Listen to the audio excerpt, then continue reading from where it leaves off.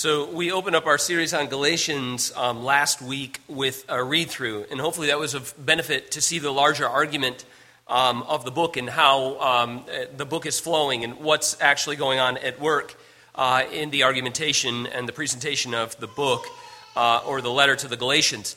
What was just read for you is, as you were following along, chapter 1, verse 1 through 5. And if you thought we're just going to get there that quickly, you were wrong. We're slowing down, believe it or not.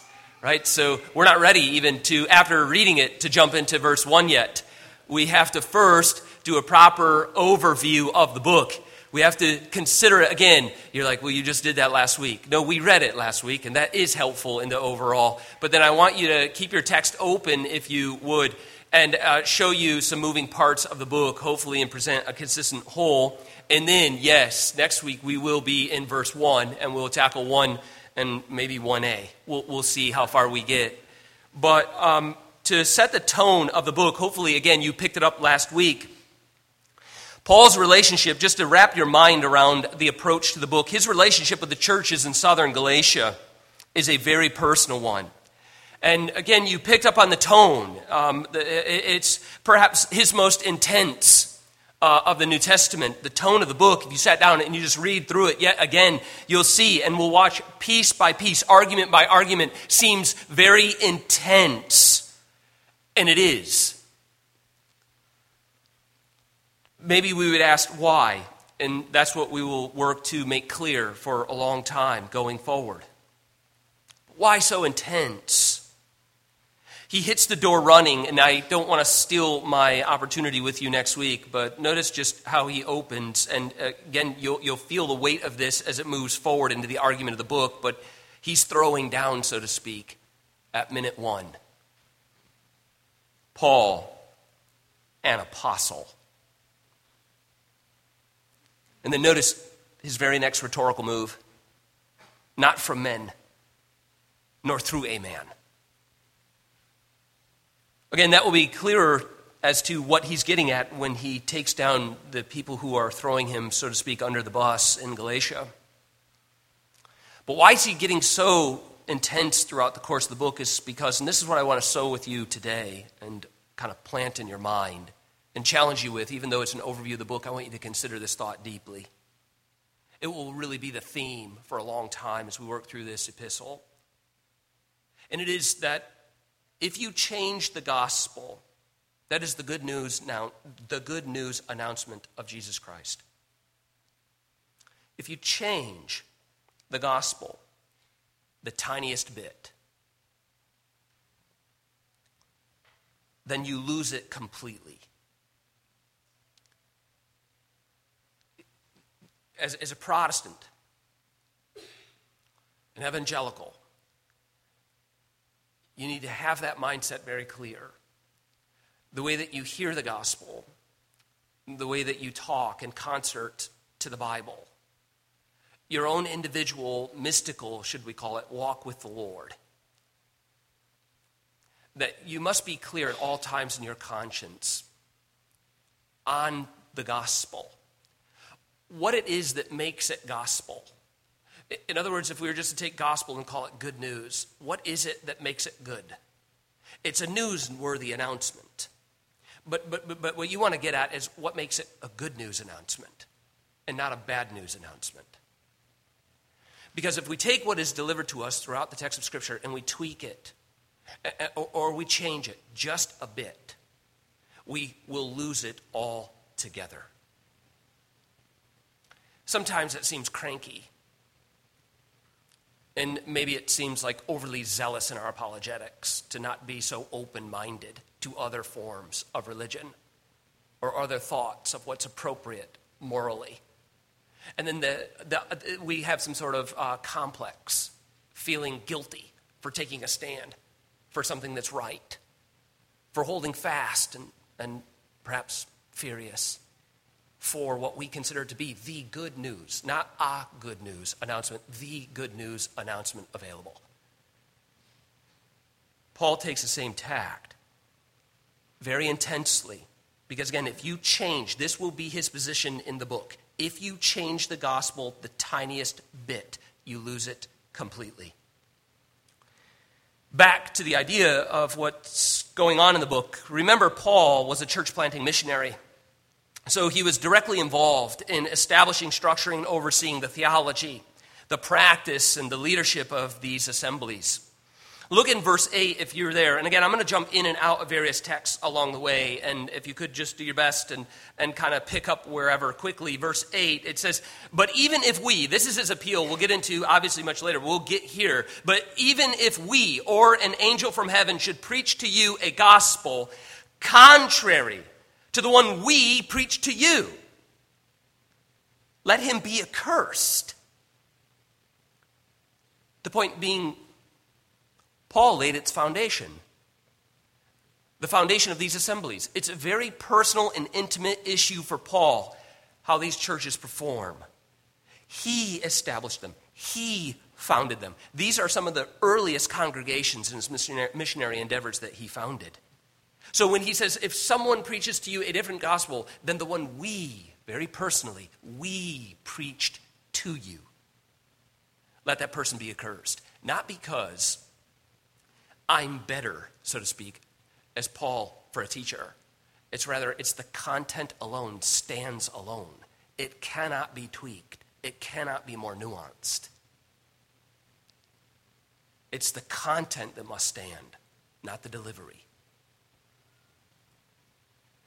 When Paul then, after having established these churches, the assemblies of this southern Galatia region, when he left the region with an established and particularized church in place. Particularized meaning there is some sense of eldership. There's leadership in place.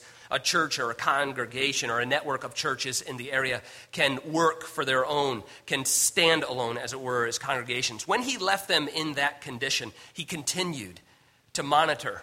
He continued to supervise those congregations through the letters of correspondence that he wrote to them. And that's what you have here in the letter to Galatians. It's his supervisorial role over these congregations, or his monitoring their theology and practice, that is here for us to read and to benefit from. What prompts the letter to be written is the grave concern for the churches in this area. Paul has heard what's taking place, and that is, these folks, after he has left, are seemingly tolerating false teachers.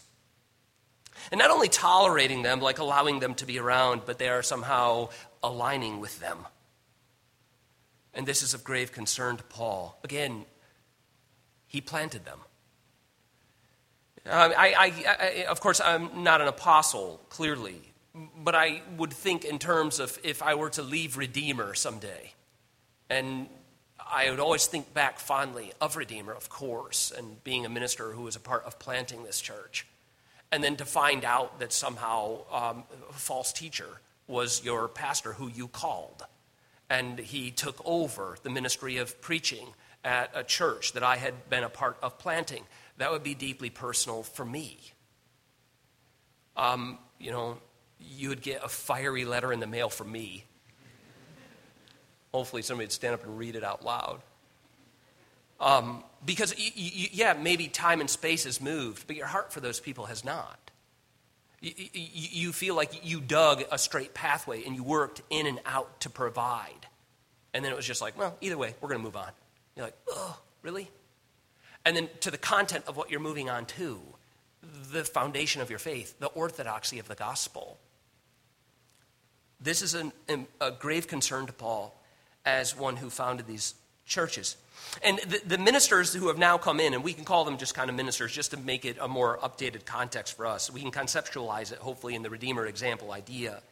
Is that the ministers who have now come in, as Paul hears of them as he is now removed from these congregations, is they're not just, again, kind of sort of misrepresenting Paul. They are directly opposed to him.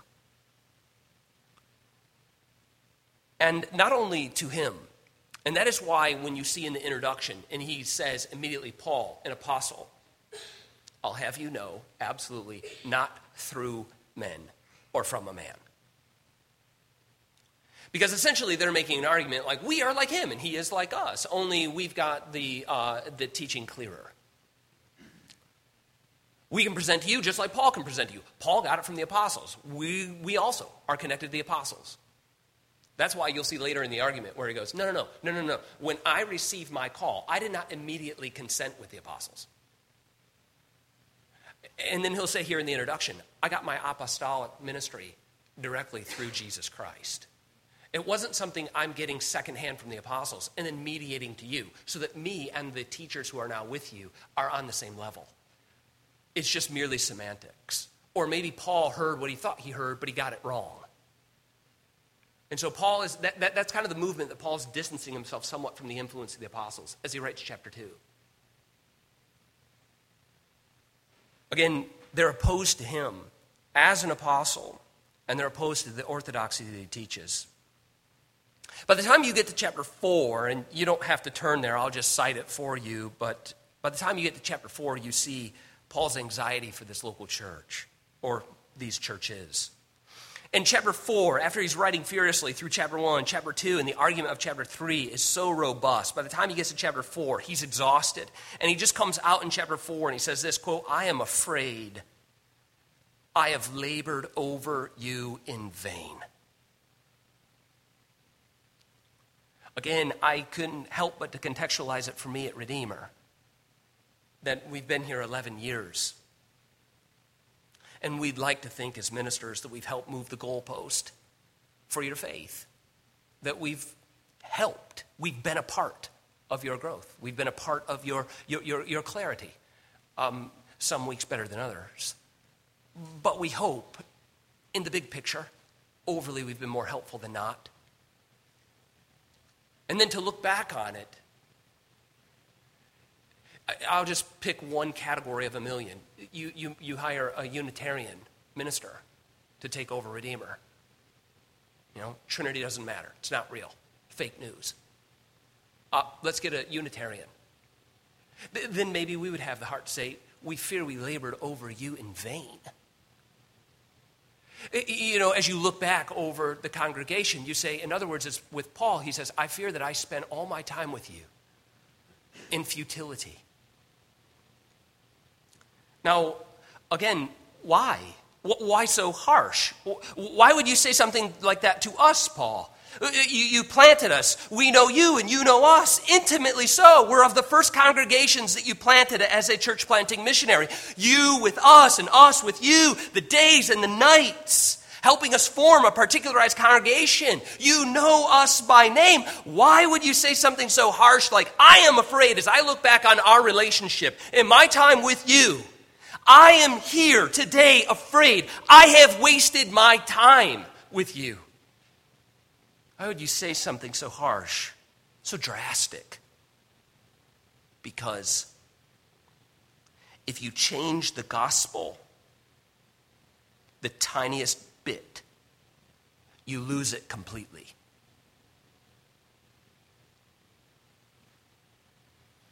That's the severity that's at stake in the book. It's the very understanding of news. What's good news? What's fake news? What's bad news? Paul says if you take the good news and tweak it, you lose it.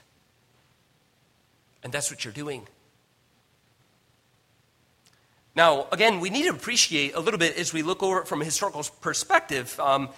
Sometimes we struggle with that, right? Thinking of the church of the first century, oftentimes we contextualize the church as we read our Bibles as like a church like us, that is an assembly, kind of governed and established the way that we are.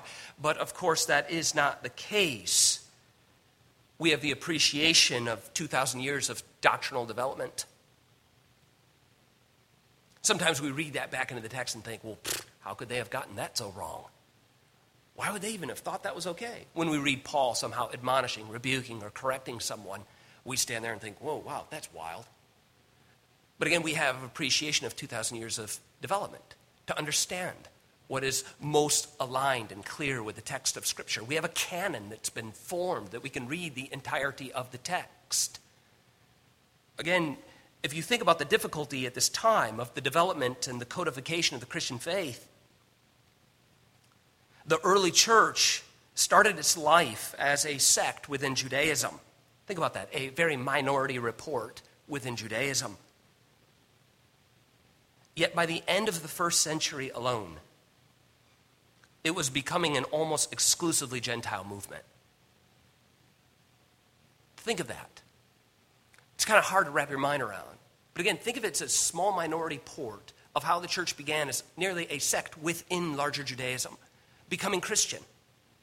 And this small little Jewish group, largely by the end of 60 years' time, 60 years, it was largely by the end of that small little traveling space from here to here, just this space alone, 60 years' time, it was nearly an entirely Gentile movement.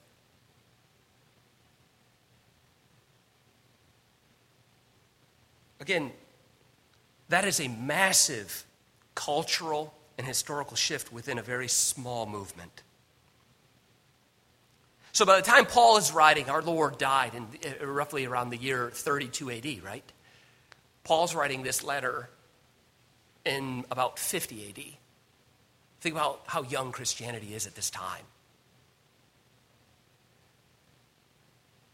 We need to remember in this context, and this will color the way that we read the book and the way that we understand the arguments. Remember also, as Paul is addressing the issue, and you see it a little bit in chapter 2, where he cites that little dust-up between Jews and Gentiles, where he confronted Peter. If you remember, we covered that last week as we read all the way through. And I opposed Peter to his face, because he was acting hypocritically when there was Jews and Gentiles present.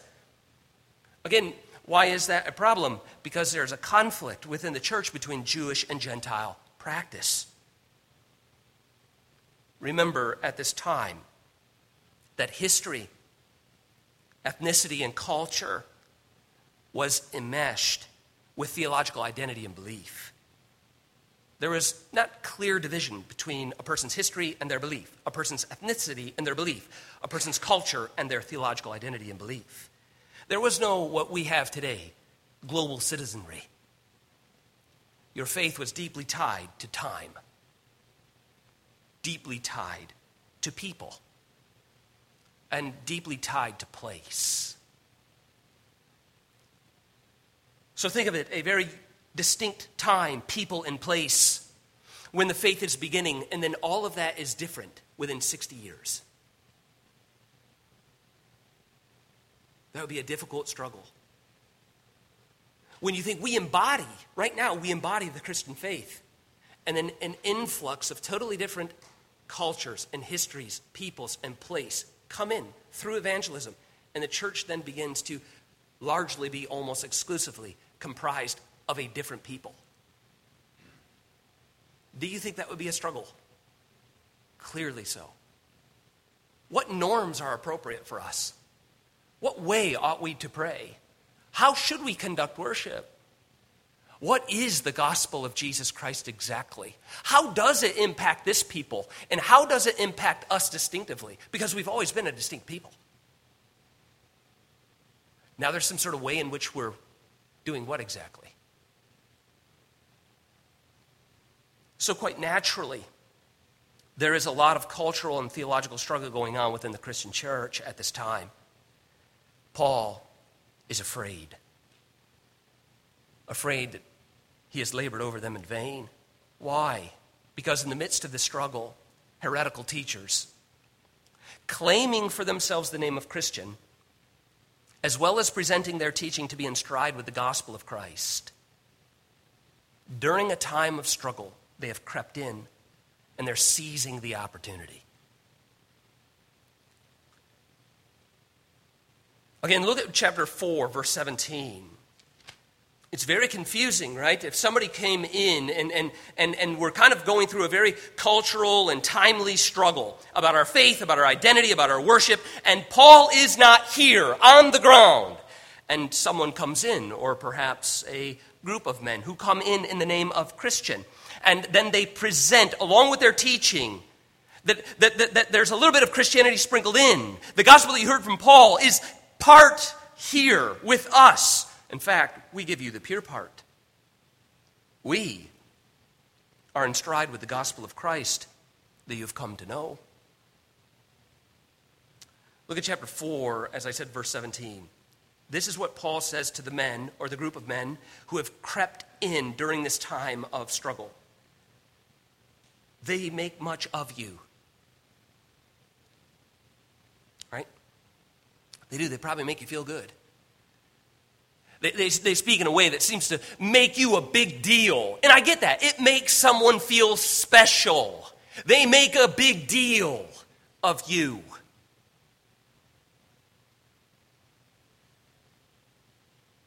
But for no good purpose.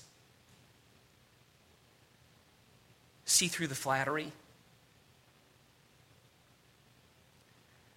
They want to shut you out.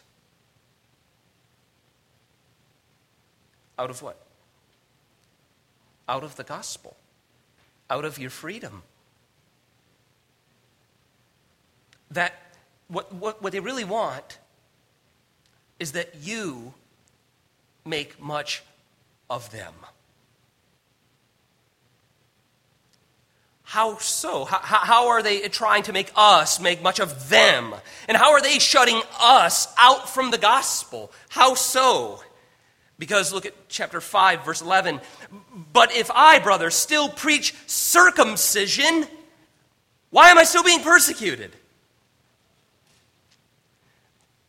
Because in that case, for one to be circumcised, to submit themselves unto circumcision, in order that one might be saved, in that case, the offense of the cross has been removed. You can't have both grounds for justification. There is but one grounds of justification. If you submit to the grounds of circumcision for justification and identity and union with Christ, you cease to submit to the grounds of the cross. And if I taught circumcision, that I somehow was like them and they were like me, why then would I still be persecuted for the cross? We're not the same. And they've got it deadly wrong. Their heresy is marked in a principle twofold way. Number one, the heresies that we'll see throughout the book that Paul is beginning to strip down. And he'll begin to attack piecemeal, piece by piece, argument by argument, is number one, that circumcision was necessary for salvation. That's functionally what they're teaching. That you are to be circumcised in the flesh, to be identified as the people of God, thereby to be in union even with the gospel of Christ. One must be circumcised.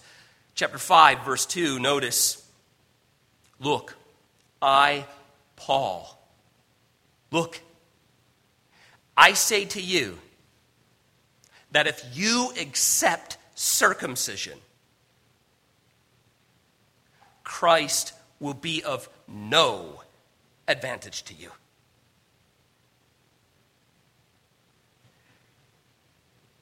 Again, why so intense to say if someone takes circumcision, they don't have a lesser inheritance in Christ, they have no inheritance.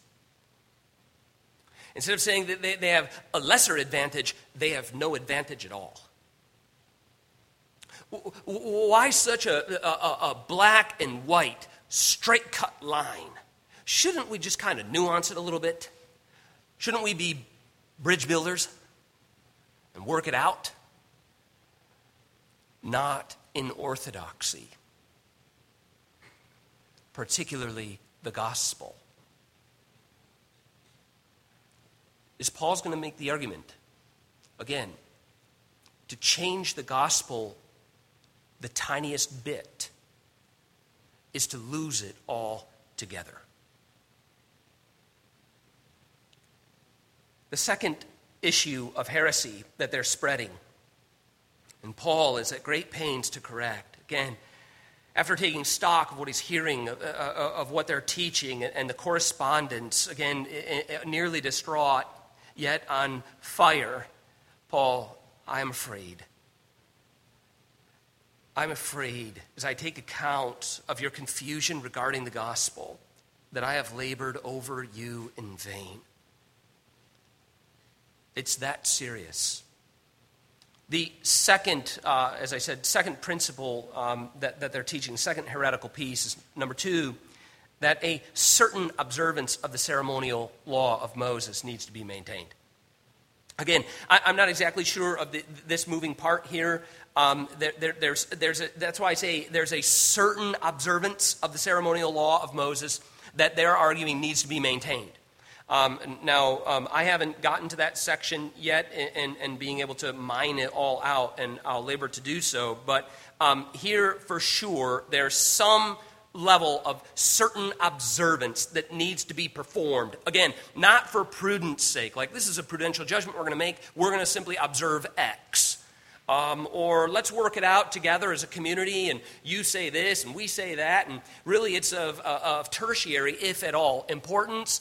So let's just work it out and make a good judgment that our faith and our community can participate in. It's not of that kind of a principled judgment. It's not an application of simple wisdom. There's some sort of ceremonial attachment of the Mosaic law that is grounds, that's sharing in the grounds of someone's identity as a Christian. That's different than making a prudential judgment. And I won't wade off into the weeds, but I'll just gesture in the way of the weeds. You could say something like Christmas or Holy Days. That's a great one. If you want to get a bunch of Reformed folk to just be obnoxious, get them together, and you think they mostly are. But true. But if you really want to see them get obnoxious, even more than they naturally are, say something about Christmas and who should celebrate it and how, and just sit back, relax, have a drink, and watch. It's nearly that ridiculous. And yet, so that's true. Should you be observing holy days? Seems not. What are you, Jewish? Again, and it digresses into dumpster fire. But there is here some measure of this issue, not on prudential judgment, but for grounds of one's identity and union and justification. Look at chapter 4. I'll note it for you beginning in verse 9. Paul says, "But now that you have come to know God," and again, to the Reformed, as Paul puts it, or rather, to be known by God. Therein is a nuanced statement of great importance. How can you turn back again? He knows you. How then can you turn back again to the weak and worthless elementary principles of the world, whose slaves you want to be once more?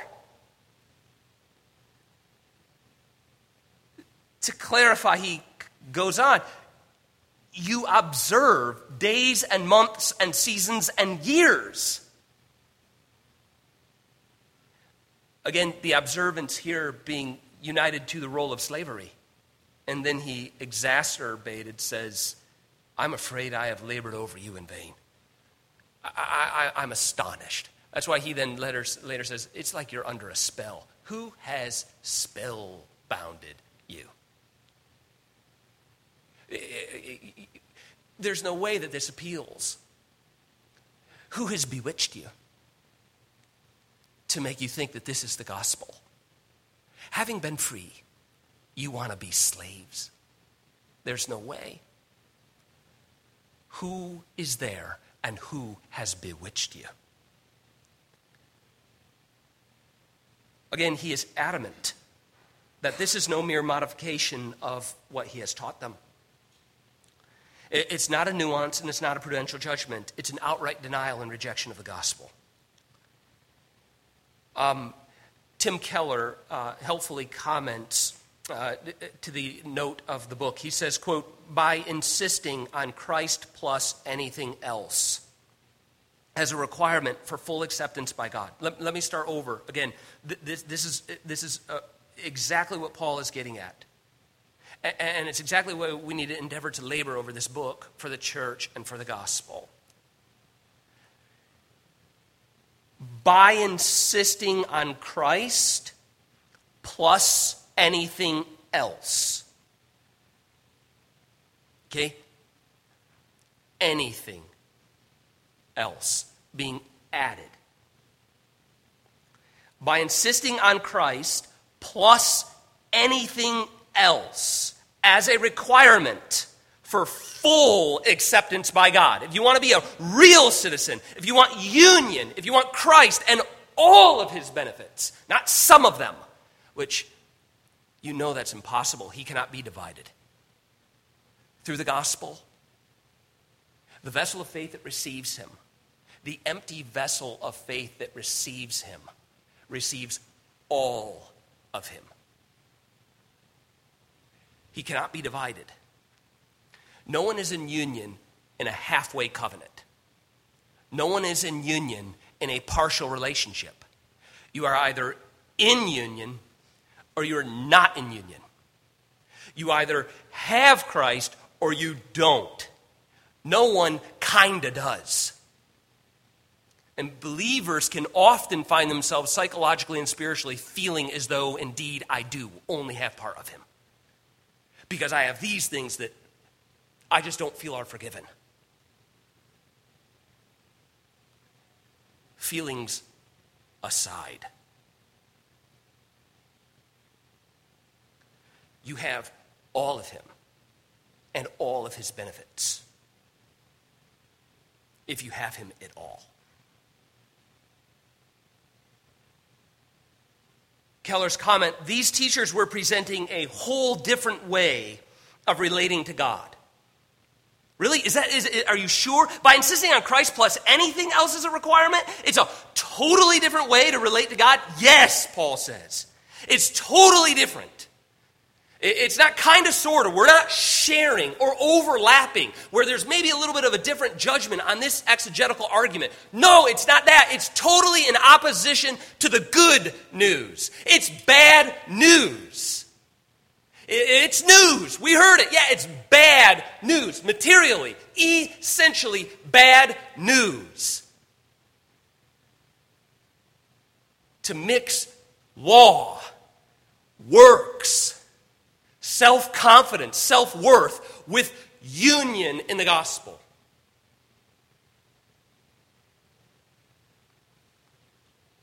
Now, again, we may ask as we kind of wind down our moments, why would Judaizing Christianity, that is making Christianity a little bit more Jewish, appeal to those in the church in the first place? Well, let me say this. One author comments, the original followers of Jesus were all Jews, and they had no intention of being anything other than faithful and pious Jews. They continued to worship in the Jerusalem temple, obey the law of Moses, and to have a negative attitude towards Gentiles. This is initially in the first century, right? But we've moved 60 years. We're now almost an exclusively Jewish movement. Why would Judaizing Christianity appeal to some there? Because it appeals to their natural sense of prejudice against Gentiles. It appeals to that grossness of prejudice. That maybe they ought to be a little bit more Jewish. Maybe we all ought to be a little bit more Jewish.